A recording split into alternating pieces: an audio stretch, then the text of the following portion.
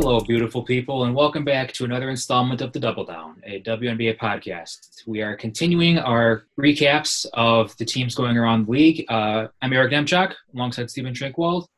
Today we are going to talk about the Los Angeles Sparks. Stephen, they had a pretty successful 2019, as we're used to seeing from this franchise. They went 22-12. They had the third best net rating in the league, fourth in offense, third in defense, so pretty solid team. Of course, they went out somewhat unceremoniously in the playoffs, the Connecticut Sun. They kind of got steamrolled there, but we're expecting them to return with a vengeance this year. How about that? Yeah, for sure. They, at least on paper, before we kind of hear around the league who's going to be in, who's going to be out, they are looking like a true contender.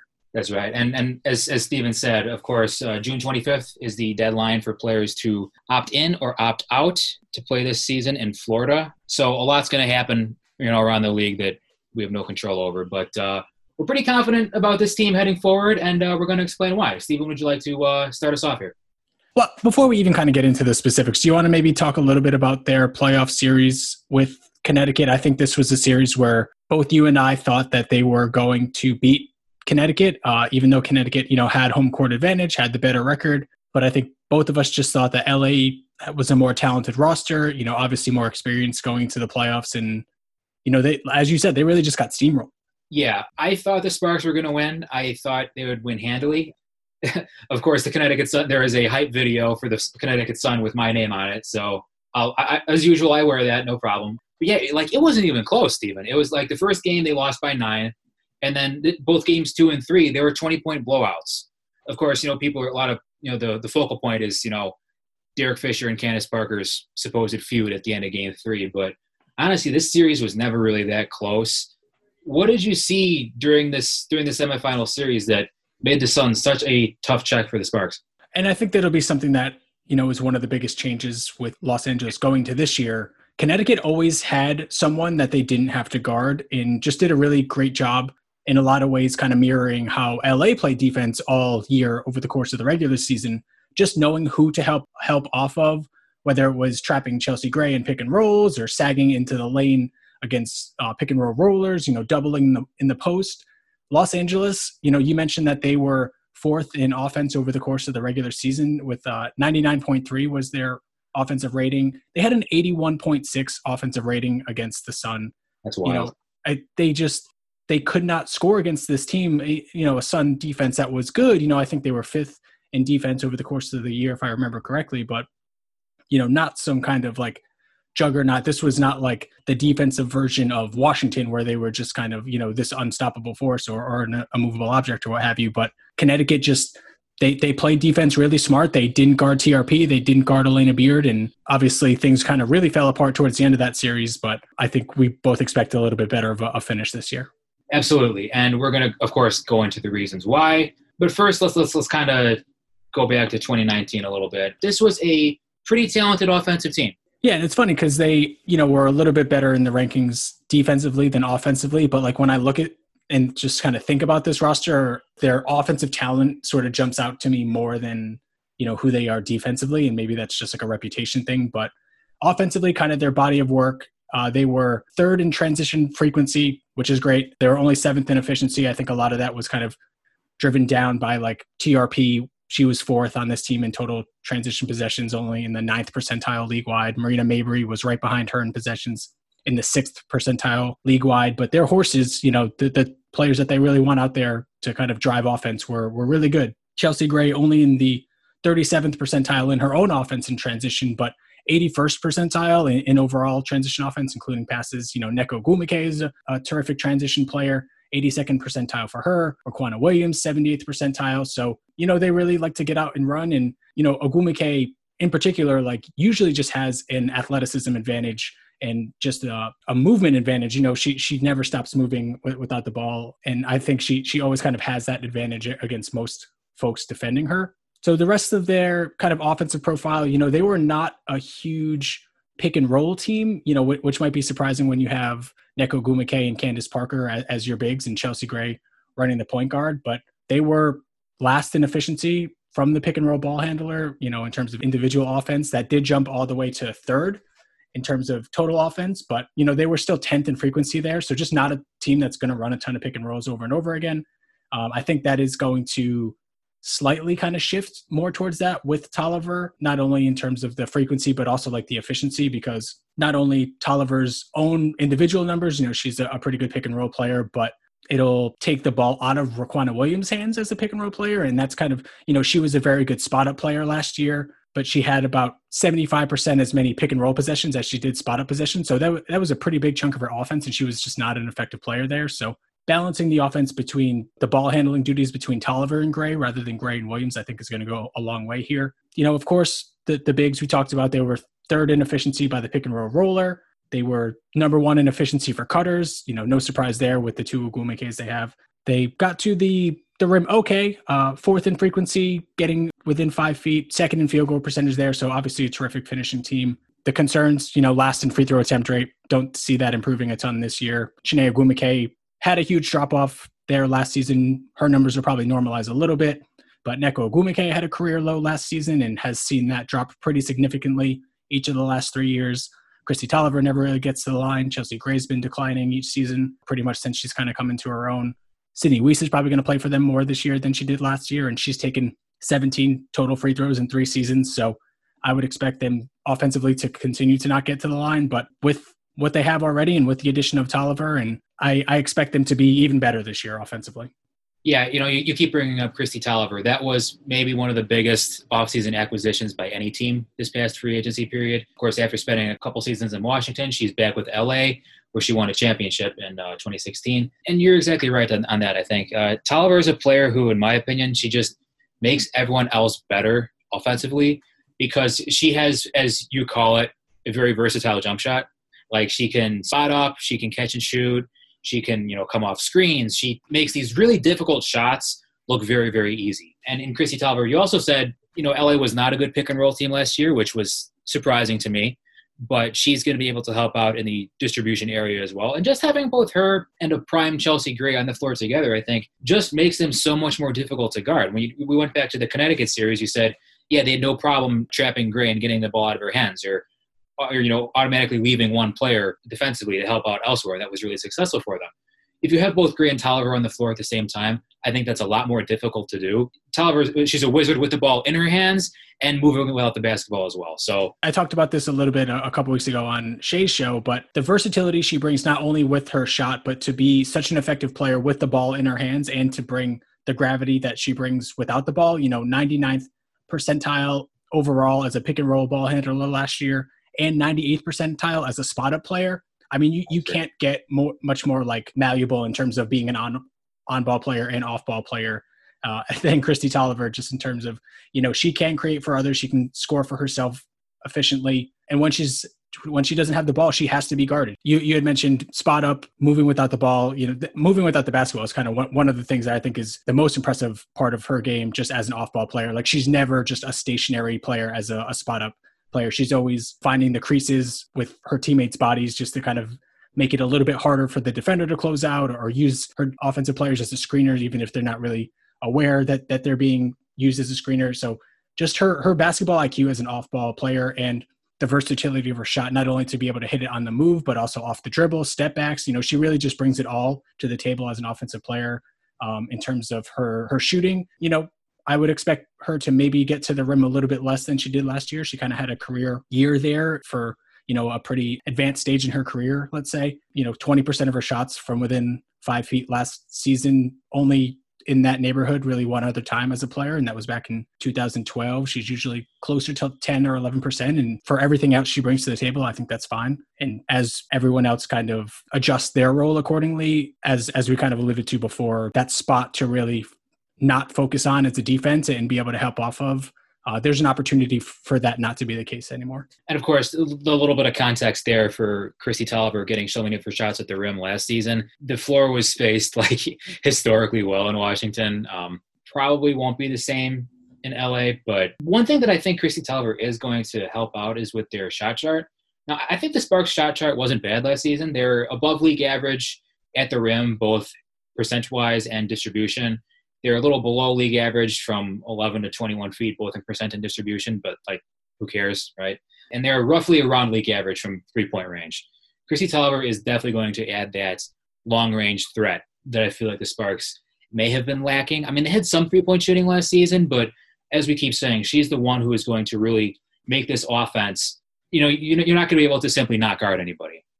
And from an individual standpoint, where I think Kristi Tolliver's presence is really going to help a particular player's shot chart is Chelsea Gray. She got all the way to the rim a little bit less last year than she does typically, down to about 18% frequency there. Her finishing was a little bit worse down there. So as the floor is just more balanced and that help isn't able to really cheat as often, hopefully we'll see the Chelsea Gray that really kind of gets all the way to the basket, finishes, uses her strength. And, I had mentioned before her free throw rate fell off a cliff. Not sure if if that's going to ever kind of come back to where it was a few years ago, but just at least in being able to kind of create in a more balanced offensive situation, I think her presence is going to do wonders for Chelsea Gray specifically. Yeah, and let's stay on the topic of Chelsea Gray for a minute. I think she had a bit of a down year, at least by her standards last season, but she's still an excellent point guard. And you brought up an interesting point in our notes here. You said she plays kind of the role of a small forward on this team. Offensively, she's definitely like the engine. She's the one kind of creating offense most of the time. Obviously Candace Parker is a terrific player in that regard too, but she is not often going to guard the point guard, and she's often being guarded by opposing threes. That's something that we've seen for a couple of years now. Alicia Clark, DeWanna Bonner, Diamond DeShields, Napheesa Collier, all these. There are very few teams that are actually going to use their point guard to guard Chelsea Gray, because she just does have such a strong frame and is really just going to body a point guard whenever she gets a point guard on her. So it is a strategy that teams have really gone to over the past few years. And, maybe that does attribute a little bit to her declining individual numbers, but, she's still a terrific player and, she makes threes pay as well. Yeah, and I think there's kind of a domino effect there, because if you're putting your large wing on the opposing team's point guard, right, then your own point guard has to go guard somebody else, right? So I think just Chelsea Gray's her ability, just the big body and the ability to play as a point guard, but with more of a wing player's body it's an asset in itself. Yeah, and defensively, I think it kind of works for her as well. Lateral quickness is not what makes Chelsea Gray special. So to be able to guard, the Shakina Stricklands or something like that around the league, or the Alicia Clarks, she has the strength to kind of make sure that those players don't just go put her in the weight room down low. And, she's not going to be kind of burned by point guards that could maybe get by her a little bit easier. Yeah, it's funny you say that. Usually it's Chelsea Gray who's putting people in the weight room, but it is interesting to see that her free throw rate kind of has been declining, although free throw rate has been declining around the league for a couple seasons. So we'll see how they officiate things in 2020. But yeah, I totally agree with you. If Tolliver is on the floor, that's going to open up so many more possibilities for Chelsea Gray. And I think she's going to regress back to the norm, back to her elite self in 2020. So let's talk about this team's defense last year. They were number 1 overall in half-court defense. Not a great team defensively in transition. They were, 6th in frequency, which is okay. 9th in efficiency. They had the 6th highest frequency allowed at the rim, tied for the 3rd lowest field goal percentage allowed there. But they were number 1 in guarding both the pick and roll ball handler and the pick and roll roller. They did tie for the 3rd highest 3-point attempt rate and allowed the highest proportion of open catch and shoot threes, but ranked 7th in efficiency on those shots. So definitely had some fortunate shooting luck there, to be sure. They forced a good amount of turnovers. They were 4th there. And like we kind of alluded to with what Connecticut was doing to them, I thought over the course of the year, they were really good at shrinking the floor defensively when there was an opportunity to play off someone who didn't necessarily need to be guarded. They were a really good help and recover team. I thought they had a pretty malleable defensive system. Sometimes they would hard hedge or switch if it was Nneka Ogwumike. Sometimes Candace Parker would switch. Sometimes she would drop back. So their defense was really good, and that might be where they take a little bit of a step back. But, overall, I think not much of one probably. What strikes me about this LA Sparks defense is that, at least last season, most of the minutes they were putting into their front court or their bigs or whatever you want to call them, most of them can play within a scheme, right? So you've got Nneka Ogwumike, who's an elite defensive player. Candace Parker, as you said, can play within multiple schemes. Chiney Ogwumike can do some things defensively. She's long. She's probably not going to be bodying up many of the bigger centers in the league, but she can still provide some athleticism and playmaking out there. So yeah, she can credibly guard 4s or most 5s. Yeah, so I think the versatility you have there is a huge asset, because if the majority of your minutes in the front court are going into players who can play in so many different schemes effectively like that, it just makes life so much easier on your perimeter players. Yeah, and I think, Chelsea Gray, I had mentioned she's kind of the engine of their offense. I think a lot of what makes them so good defensively, as you were saying, is their bigs. And let's start with Nneka Ogwumike. I mean, she's an amazing player, right? She brings so much defensive versatility. She can guard just about anybody on the floor at any time, despite always having a size disadvantage against her opposing center. But she can guard on the perimeter if you need her to. She can guard down low. It's hard to call her an unsung hero because she's an MVP and makes the All-Star game every year, but it almost still feels like she's not appreciated enough. I agree with that, honestly, because when you think about who is the star of this team, it's gone from like Candace Parker, deservedly so, don't get me wrong, but like it's gone from Candace Parker and now everyone thinks it's Chelsea Gray, right?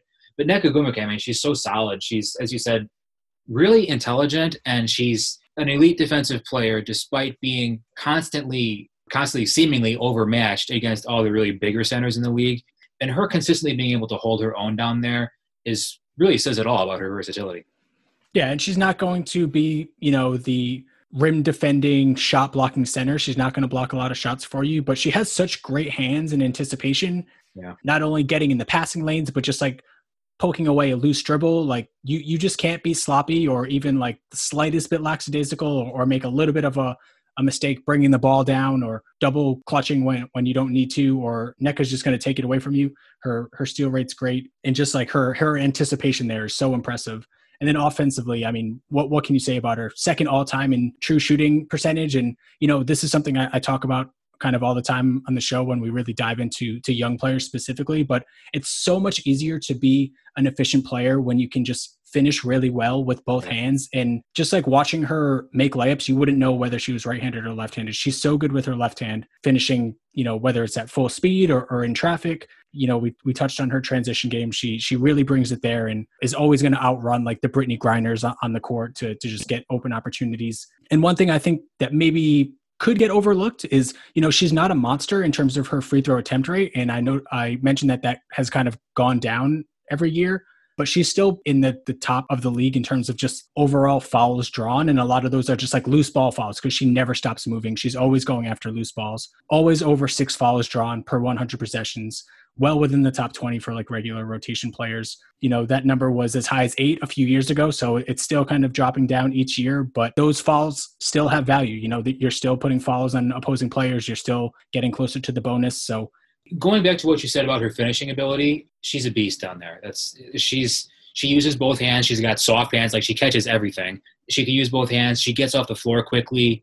She uses the glass. She's got kind of like a graceful athleticism, like she's obviously like a super strong player, but whenever she goes up with it, she never seems out of control, right? I remember one time, this is back during her MVP season, I believe, when the Sparks were visiting Chicago. I was watching the Sparks warm up, and someone on their coaching staff, I don't know who it was, but they were going through a drill in which they were like holding Nneka back while she was warming up and finishing with both hands. And just like the ability to finish through contact like that, that's not to be overlooked. It's a real luxury they have there with Nneka. And I mean, I think we can both agree that she's probably not going to put up a 737 true shooting percentage again like she did in 2016, but she's still a super solid player. She's still in her prime athletically. She makes the All-Star game every season for a reason. Yeah, and the chemistry that her and Parker have with the high-low game, like she's so good at, sealing even bigger defenders off when Parker's up high, and she's able to kind of get those easy. I mean, they're not easy because, she's doing a lot of work down there, but they are pretty much right at the basket because she's sealed off her opponent so well. Just every part of her game, outside of maybe like scoring in isolation or blocking shots, as I mentioned, but she's amazing. Yeah, we love Nneka Ogwumike on the double down. You mentioned Candace Parker. This is kind of an interesting player to get into last season because, obviously she's an all-timer. She's one of the greatest players of all time. She's held this franchise down for so many years. Last season, it kind of struck me as she wasn't really healthy for the entire season. Her production just took a huge nosedive. She posted by far the lowest true shooting percentage of her career. It was kind of foreshadowing the opening of the season. There were back-to-back games in which she shot 1 for 9 in both of them. I think that was kind of like a preview of coming attractions, if you will, because like she just didn't seem into it. She missed like a dozen games, many coming in late July. she just never seemed healthy or at her physical peak. Her rebounding numbers took a hit. As far as minutes are concerned, like you can say like, okay, Derek Fisher was too lenient with his rotations or whatever, but she dropped from being a 30-minute per game player to a 26-minute per game player. When it's Candace Parker you're talking about, that's a significant figure, right? So what did you see from Candace Parker? What is she still good at? What is she declining at? Do you think she can still be like an all-star level contributor here? I'll take the last question first. I definitely still think she can be an all-star level contributor. I'm afraid, and obviously I don't know if this is the case, and I hope it's not, but it might be one of those things where like when she's on, she just looks as good as ever, and she just has a little bit more kind of inconsistent games. We've already talked a lot about their playoff series against Connecticut. Never mind even game 3 where she hardly played at all, but game 2 in Connecticut, I think she had like single-digit points, 3 or so. But I mean, she's still, what she brings to the table is still everything. She can still score, she can still pass. She's still a great positional defender. You had mentioned pretty much career low numbers across the board, career high in turnover rate. But I think, she's still like one of the best bigs in the league and just like challenging vertically, even if she isn't going to get the block.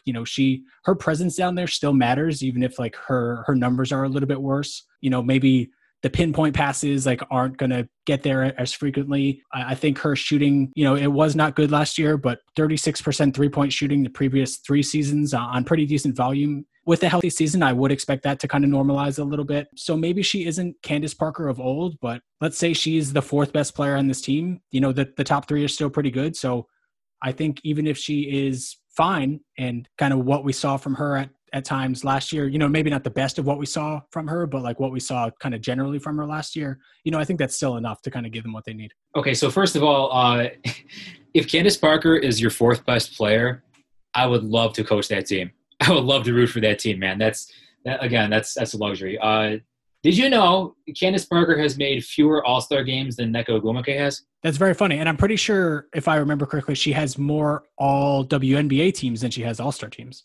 That's interesting. We could go into award discrepancies all day, but I just found that odd. But I mean, let's cut her some slack. She's 34 years old. She's done so much in the WNBA and of course playing year round. And she does still bring skills if she's healthy or not. Like she's still 6'4" with pretty much unparalleled court vision and passing ability for her size. When you look at a team that's going to have, again, bringing back Kristi Toliver, and now both of the Ogwumike sisters battling down low, that's still one heck of an asset. Yeah, and I expect her to be great still. Maybe not prime Candace Parker, but she's going to be a great player next year. Now that we kind of talked about their sort of big 4, let's kind of dive into their small forward options. Who do you think should be the 5th starter, 5th finisher? How do you see that kind of that spot shaking out? Yeah, and I think this is, if anything, like this is the question for the Sparks right now because they're just so set almost everywhere else. I think you got to keep rolling with Tiara Ruffin-Pratt, at least as a starter. They did go out and acquire Brittany Sykes, but I'm not sold on Brittany Sykes' fit with this team just because, like, she's below league average shooting pretty much everywhere, and she seems like a player who kind of needs – she's not a very effective off-ball player, I feel like. Whereas TRP, I mean, she ranked really up there in unguarded catch-and-shoot opportunities, but, like, that was 80-something% of her possessions. As you said earlier, teams are willing to virtually ignore TRP from beyond the arc. But she does bring the defense. I mean, when you're starting a game, it's kind of like an unspoken rule where you need somebody to go out there and guard the opposing team's best player. So she can give that to you. I think you're going to agree with me that she should not be finishing games, however. Yeah, and this was a point that I made a couple weeks ago back on WNBA with Shay that you were kind of alluding to. That skill set that she brings, that sort of lockdown one-on-one defense, like that's just not as valuable against bench units. Those benches often don't have that player where you just need to kind of stick a lockdown defender on. Right. And beyond that, her weaknesses are just covered up better playing alongside Chelsea Gray and Kristi Toliver, Nneka Ogwumike, and Candace Parker.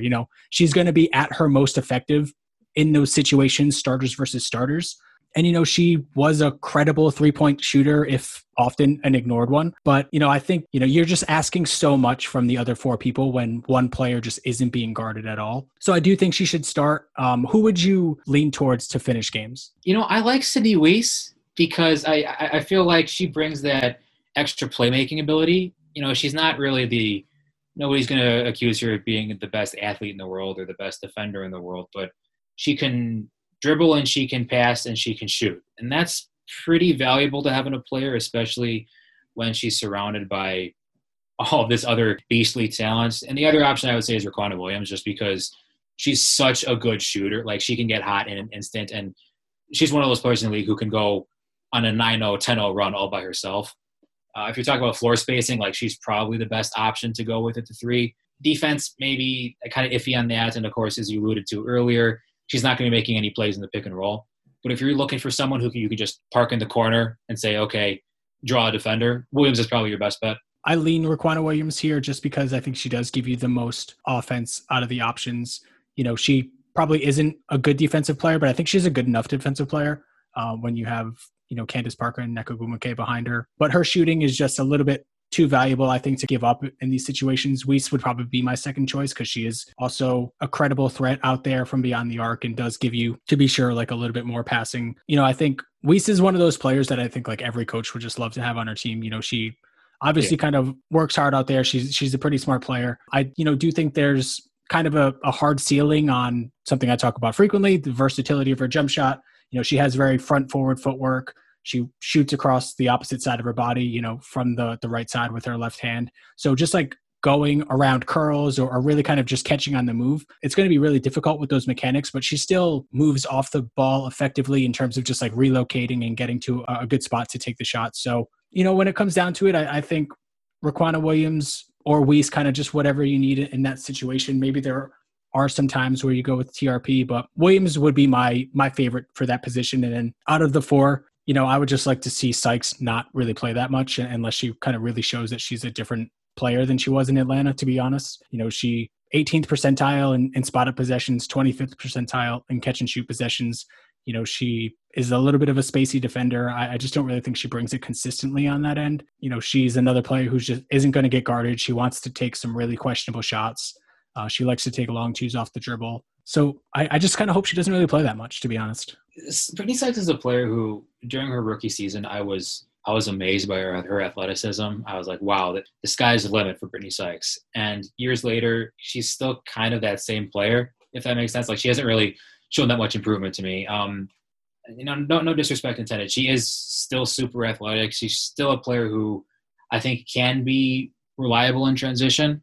But when you think about who is the best complement to the Sparks core of star talent, I don't think it's Brittany Sykes. And I have a hard time envisioning a scenario in which Sykes is a better option than either Raquanda Williams or Sydney Weiss or TRP. Yeah, I agree wholeheartedly. I guess one other player we should talk about for that 5th spot is Seimone Augustus. Yeah, I mean, Seimone Augustus for me. Okay, obviously this was maybe, I wouldn't call this a huge signing because Seimone Augustus is obviously in the twilight of her career, but it sure was surprising to basically everybody because I think she's just one of those players who you associate with a single franchise, and that's the Minnesota Lynx. And to see her now finishing her career with the rival Los Angeles Sparks is going to be sitting weirdly with a lot of people. I'm not sure what Seimone Augustus really brings to this team.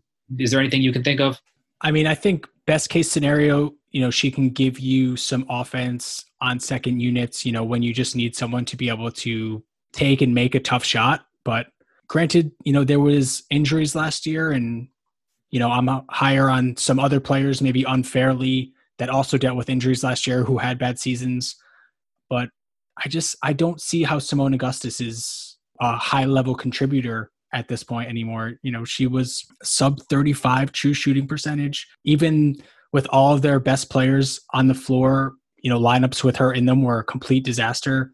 With Minnesota's kind of big 3 of Fowles, Collier, and Sims, with Seimone off the floor, they were 7.3 net rating. With her on the floor, they were minus 6.3. Like, obviously we're dealing with some small sample size here, but I mean, to be kind of that bad with those 3 players, like that was a pretty good lineup. So, and it's not like she's going to be going out there and locking anybody up either. You know, yeah. For example, Alana Beard finally retired. Kudos to her on an amazing career, a terrific career. Even as she was kind of headed out the door, she was still a player who was an amazing defender. I mean, honestly, when you think of players who were able to kind of prolong their careers based on hustle and defense, Alana Beard has to be at the top of that list. I don't see that happening with Seimone Augustus, especially when we're talking about, okay, so she can get her own shot. Well, at this stage of her career, that's going to be like a tough fadeaway 2-pointer, you know? Why not just have Raquanda Williams out there taking those shots? I don't know. It makes for an interesting story, but I don't really see any instances in which Seimone Augustus needs to be playing, at least in competitive games. Yeah, unfortunately, I agree with you. So they made a couple other interesting, well, or not interesting, depending on your point of view, acquisitions. A couple of big players, Marie Gulich in the Atlanta Dream trade, and Christina Niguez traded from the Dallas Wings. Which one do you want to start with here? Because both, I think we have some opinions on. Well, let's just start with the trade with Atlanta. What did you think of the trade kind of at the time and now, Kalani Brown for Gulich and Sykes? From LA's perspective, I didn't really think it was that necessary. I'm not huge on Kalani Brown as a player, but she did some things last season that I think were okay. And you can't really argue with the size she brings to a team. I don't think, and like for the players they acquired, Brittany Sykes, Marie Gulich, I don't know how much of a role either of them are going to have on this team. Those minutes could just go to better players, you know? I didn't see it from LA's perspective. Did you have any thoughts on that? Well, at the time for LA, I liked it a little bit more than I do now, just because I didn't really see a path for Kalani Brown really being a contributor on this team with Shanae Ogwumike and Maria Vadeeva ahead of her, and clearly much better players in my opinion. And, bringing a little bit of wing depth, every team could use wing depth. So I liked it more than I think kind of the more I look at Brittany Sykes' game and fit how it fits in with this team, I'm a little more down on it. But, certainly for next season, I'd rather, I think, have Kalani Brown than either of the players that they gave away. But, eventually, Vadeeva will be back, hopefully. So maybe it was a good trade, and I'm just being a little too short-sighted. I don't know. I agree with you in that, Kalani Brown would probably be blocked by better players, even this season as Maria Vadeeva is sitting out. But at the same time, okay, so you want to trade Kalani Brown, but could you get a different return? You know what I'm saying?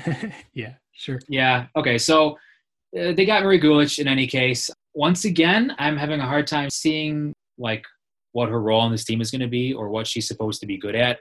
Do you have anything? I mean, I don't see what her role in this league is supposed to be honest with you. Like, I'm not sure kind of where her strengths as a WNBA player are. She's already 26. She's not an efficient offensive player. She's not a good roller. She's a solid offensive rebounder, below average, defending bigs last year and post-ups. And that was, primarily playing against backups too. So I hope she doesn't see the floor too much. I hate to kind of keep saying this about their back of the rotation players, but let's hope Derek Fisher keeps a tight rotation. But Marie Gulich, I don't really see much from her. I agree with you. Okay, so that means the other option would be Christina Niguez, who is on her third team in her short WNBA career, which is probably not a good sign. I'm higher on Niguez than you are on Gulich. I'm not sure how high you are on Niguez, but before we get into that, let's kind of go over why they made this trade. They drafted a setter out of Miami this season, Beatrice Montpremier, in the second round of the draft. And they literally could not afford to keep her on the roster. And it was so freaking close, people. So these cap numbers are from Richard Cohen at her Hoop Stats. As of right now, the LA Sparks are $2,000 under the salary cap. And that's with Niguez getting paid $57,000. Montpremier would have been paid $59,750. So I'm not very good at math, so this could be laughably wrong.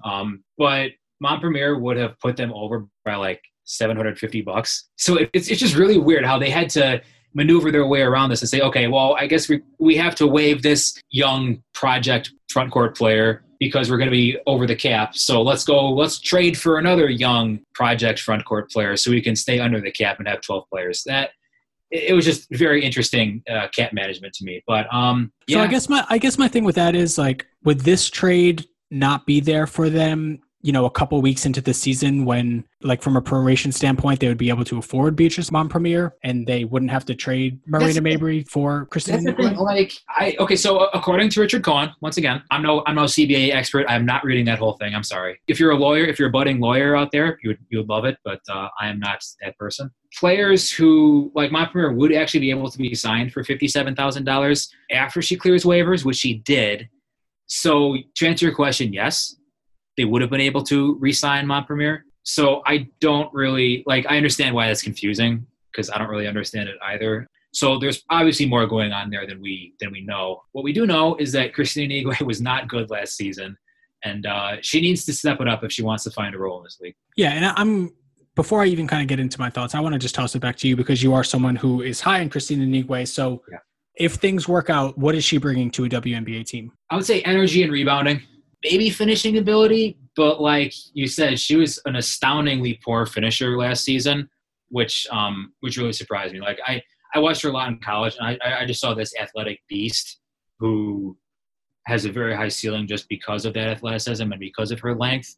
But of course, center is a difficult position to transition to in the WNBA, especially if being big and athletic is your only real skill. I'm going to go back to players we've been talking about who need young players who need like a go-to move. Christina Nigwe needs a go-to move, right? Just lobbing it over the top and catching it and going up with it, that's not going to work at this level.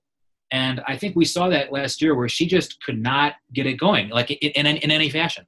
Yeah, and Christina Nigwe, famously, as we mentioned in our Dallas episode, in the 0th percentile last year in defending post-ups, which is not good for a center. You know what's interesting? The Sparks GM Michael Fisher, when he was talking about this Christina Nigwe signing or acquisition, rather, I specifically remember him saying this. I don't have the quote on me, but he said something along the lines of, "Yeah, I've seen Christine really lock down a lot of opposing post players. She locked down Brittany Griner. I've seen her defend a lot of other post players well." And then I had the synergy page up. I was like, "Okay, whatever you say, man. That's an interesting point." But anyway, continue. Yeah, and it wasn't good, and it wasn't much better offensively either. She got to the free throw line a ton. I think she was in the top 4 or 5 in terms of regular rotation players. A 4.55 free throw attempt rate. That's really, really good. And she still managed to be 100 points worse than league average in terms of her true shooting. So you have to be really bad from the floor. Like she could not finish anything. She cannot, or could not, at least last year. I would expect her to improve there this year, to be sure. She could not finish around the rim. And despite her usage being pretty low, it just seemed like every time she touched the ball, she was just going to throw it up no matter what the situation, no matter how many people were guarding her, where the defense was coming from, how many open players there were on the court. So that energy, rebounding, getting to the line, I would imagine she won't be in the 0th percentile in defending post-ups again next year.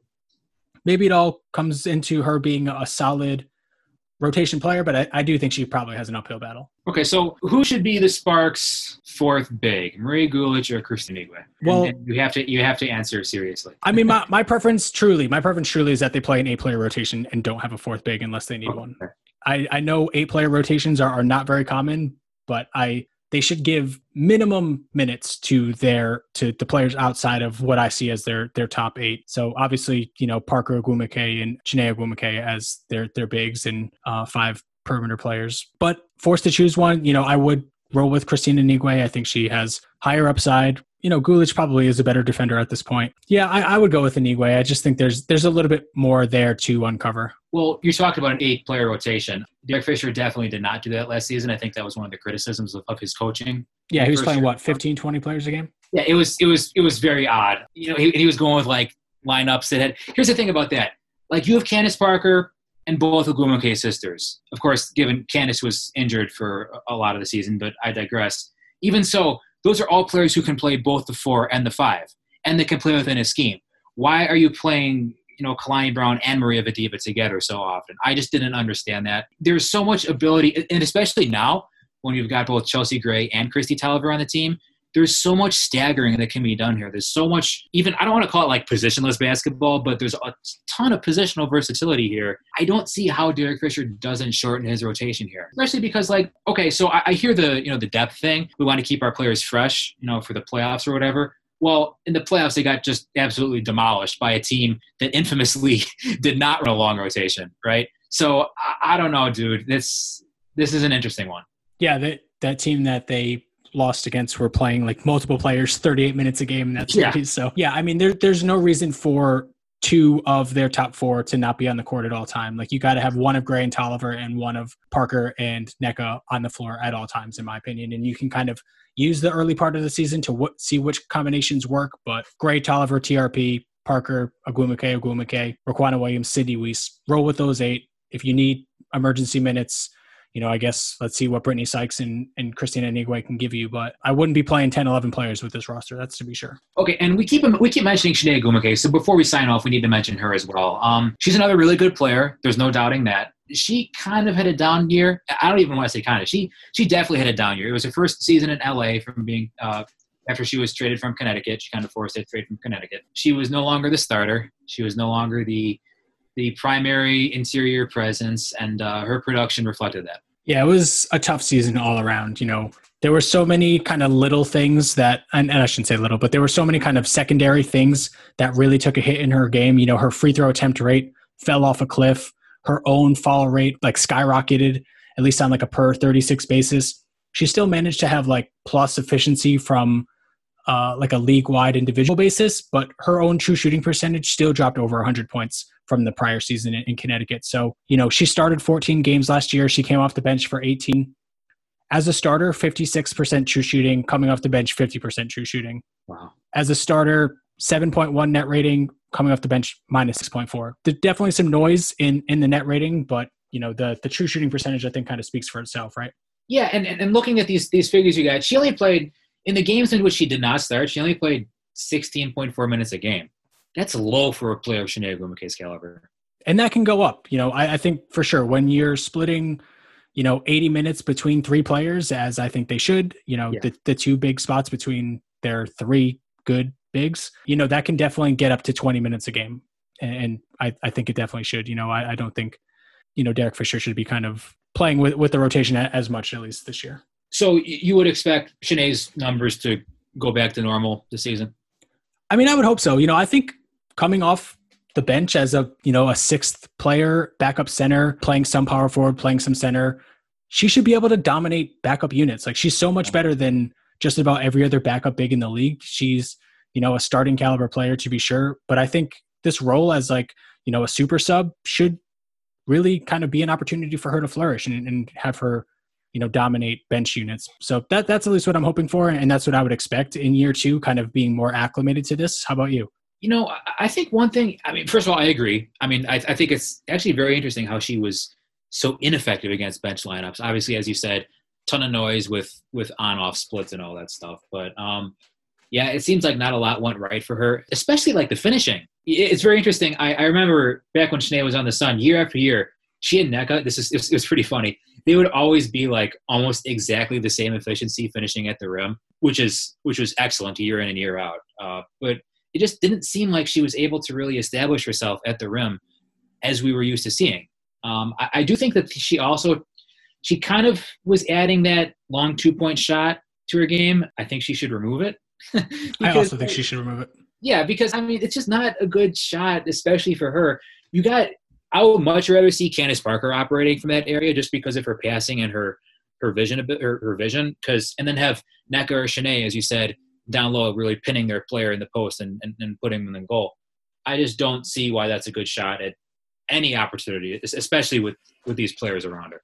Yeah, or even Nneka up top. Obviously, you know, maybe one of the few flaws in Nneka Ogwumike's game is maybe she's not an amazing passer, but she's at least a respected jump shooter. So to have her be able to kind of space the floor a little bit more and have Chiney be the one operating down low, like, I just don't really see that long two ever kind of really being a real threat for Chiney. Okay, so Stephen, when it comes down to it, in my opinion, the Sparks are the team to beat this year. I don't really see any team, especially considering, like, of course, we went over the unfortunate news of Kelsey Plum being injured for the Las Vegas Aces. There will be players who will be sitting out, you know, with this crazy COVID-19 situation and this volatile situation with them playing in Florida. I think LA has the fewest. They've got a ton of star power, and they don't really have that many weaknesses. So I think they're probably the best team in the league right now. Would you agree? Would you disagree? I would agree. And let's maybe, you know, I think we have been pretty high on them. Are there any specific weaknesses before we kind of get into their overall outlook from just like a league standing standpoint? Any specific weaknesses that would concern you for this team? You know, entering the offseason, I would say like a wing player who can go out and get their own shot or shoot the ball. Obviously, with Chrissy Tolliver, that's no longer a concern. So right now, the biggest concern to me would be in the front court. I think if Candace Parker can return to at least like her early 30s production, like I said, she's 34 years old. You know, we can't expect her to be an all-world player forever. But if she can at least be better and healthier than she was last season, I don't see a better team in the league than the LA Sparks. And then you get into like, well, what about their depth in the front court? Is Fisher going to go with a 20-player rotation? Yeah, that's another concern. But personnel-wise, it's Candace Parker's health. That's my biggest question mark. Sure. So some other ones that I have, you know, opponent free throw attempt rate, they were third highest last year I don't really see how that's going to improve much. Kalani Brown and Maria Vadiva were big culprits for them last year in terms of putting opponents on the line, and they're gone, obviously. But, Shanae was also a big culprit for them. If Christina Niwe plays at all, she's going to fall a ton. So opponents' 3-point attempt rate, I think you can get away with it against a lot of teams, giving up a ton of threes. But if they run into a Washington or Seattle, that team can just, one of those teams can just really shoot the lights out and put an end to a series pretty quick. Sorry to interrupt, but like one of the defining games of last season was actually there was a couple of them, and they were both LA versus Washington. In both of the games that I remember, Washington was a blowout. Washington won, and LA continued to leave people like Ariel Atkins and Ariel Powers wide open in the corner, and that's something like the opponent 3-point attempt rate.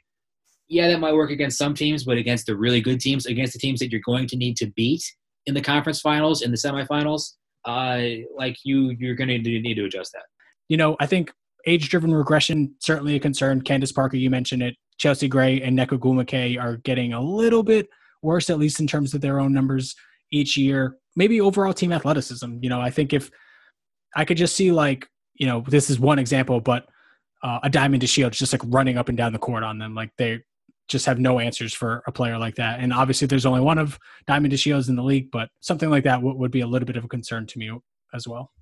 Okay. But at the end of the day, when we're talking about Washington, that was an historical season for the Mystics, at least offensively it was. And they're not going to really have that same kind of firepower. At least we don't think they will this season. Of course, Las Vegas Aces will unfortunately be without one of their best shooters. So we are and I should say, we specifically, you and I don't think they will. A lot of people do think they will, and we'll get to it in a few weeks. Everyone's allowed to have their own opinion, right? Sure. Yeah. So, and as always, if you think we're wrong, at Double Down WNBA on Twitter, we would love to engage with you. So, yeah, just to have it on record, I do think this is going to be the best team in the league. I think they are one of the favorites to win a championship. As always, we'll see who sits out, who's healthy. If Breanna Stewart is Breanna Stewart, Seattle's right up there with them. Those are kind of the two that I'm really sort of keeping my eye on as true contenders. Vegas was up there up until, 10 days ago or whatever. Yeah, would you say that they're your favorites to win the title? Yeah. They're too talented. They're too deep. They've got – actually, that's – okay, so before someone jumps on me for saying that, I know talent doesn't always win out.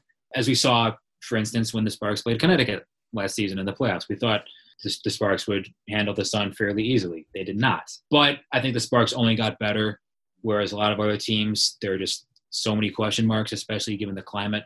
They're my favorite as well. Yeah, and I would say they have a ton of top-end talent, and depth can be pointed to as a real concern because I don't think they have a lot of back-of-the-roster talent. Okay, so I think that's going to do it for us. So thank you so much for listening. As always, we really, really appreciate you all. As always, we are on Apple Podcasts. We're on Google.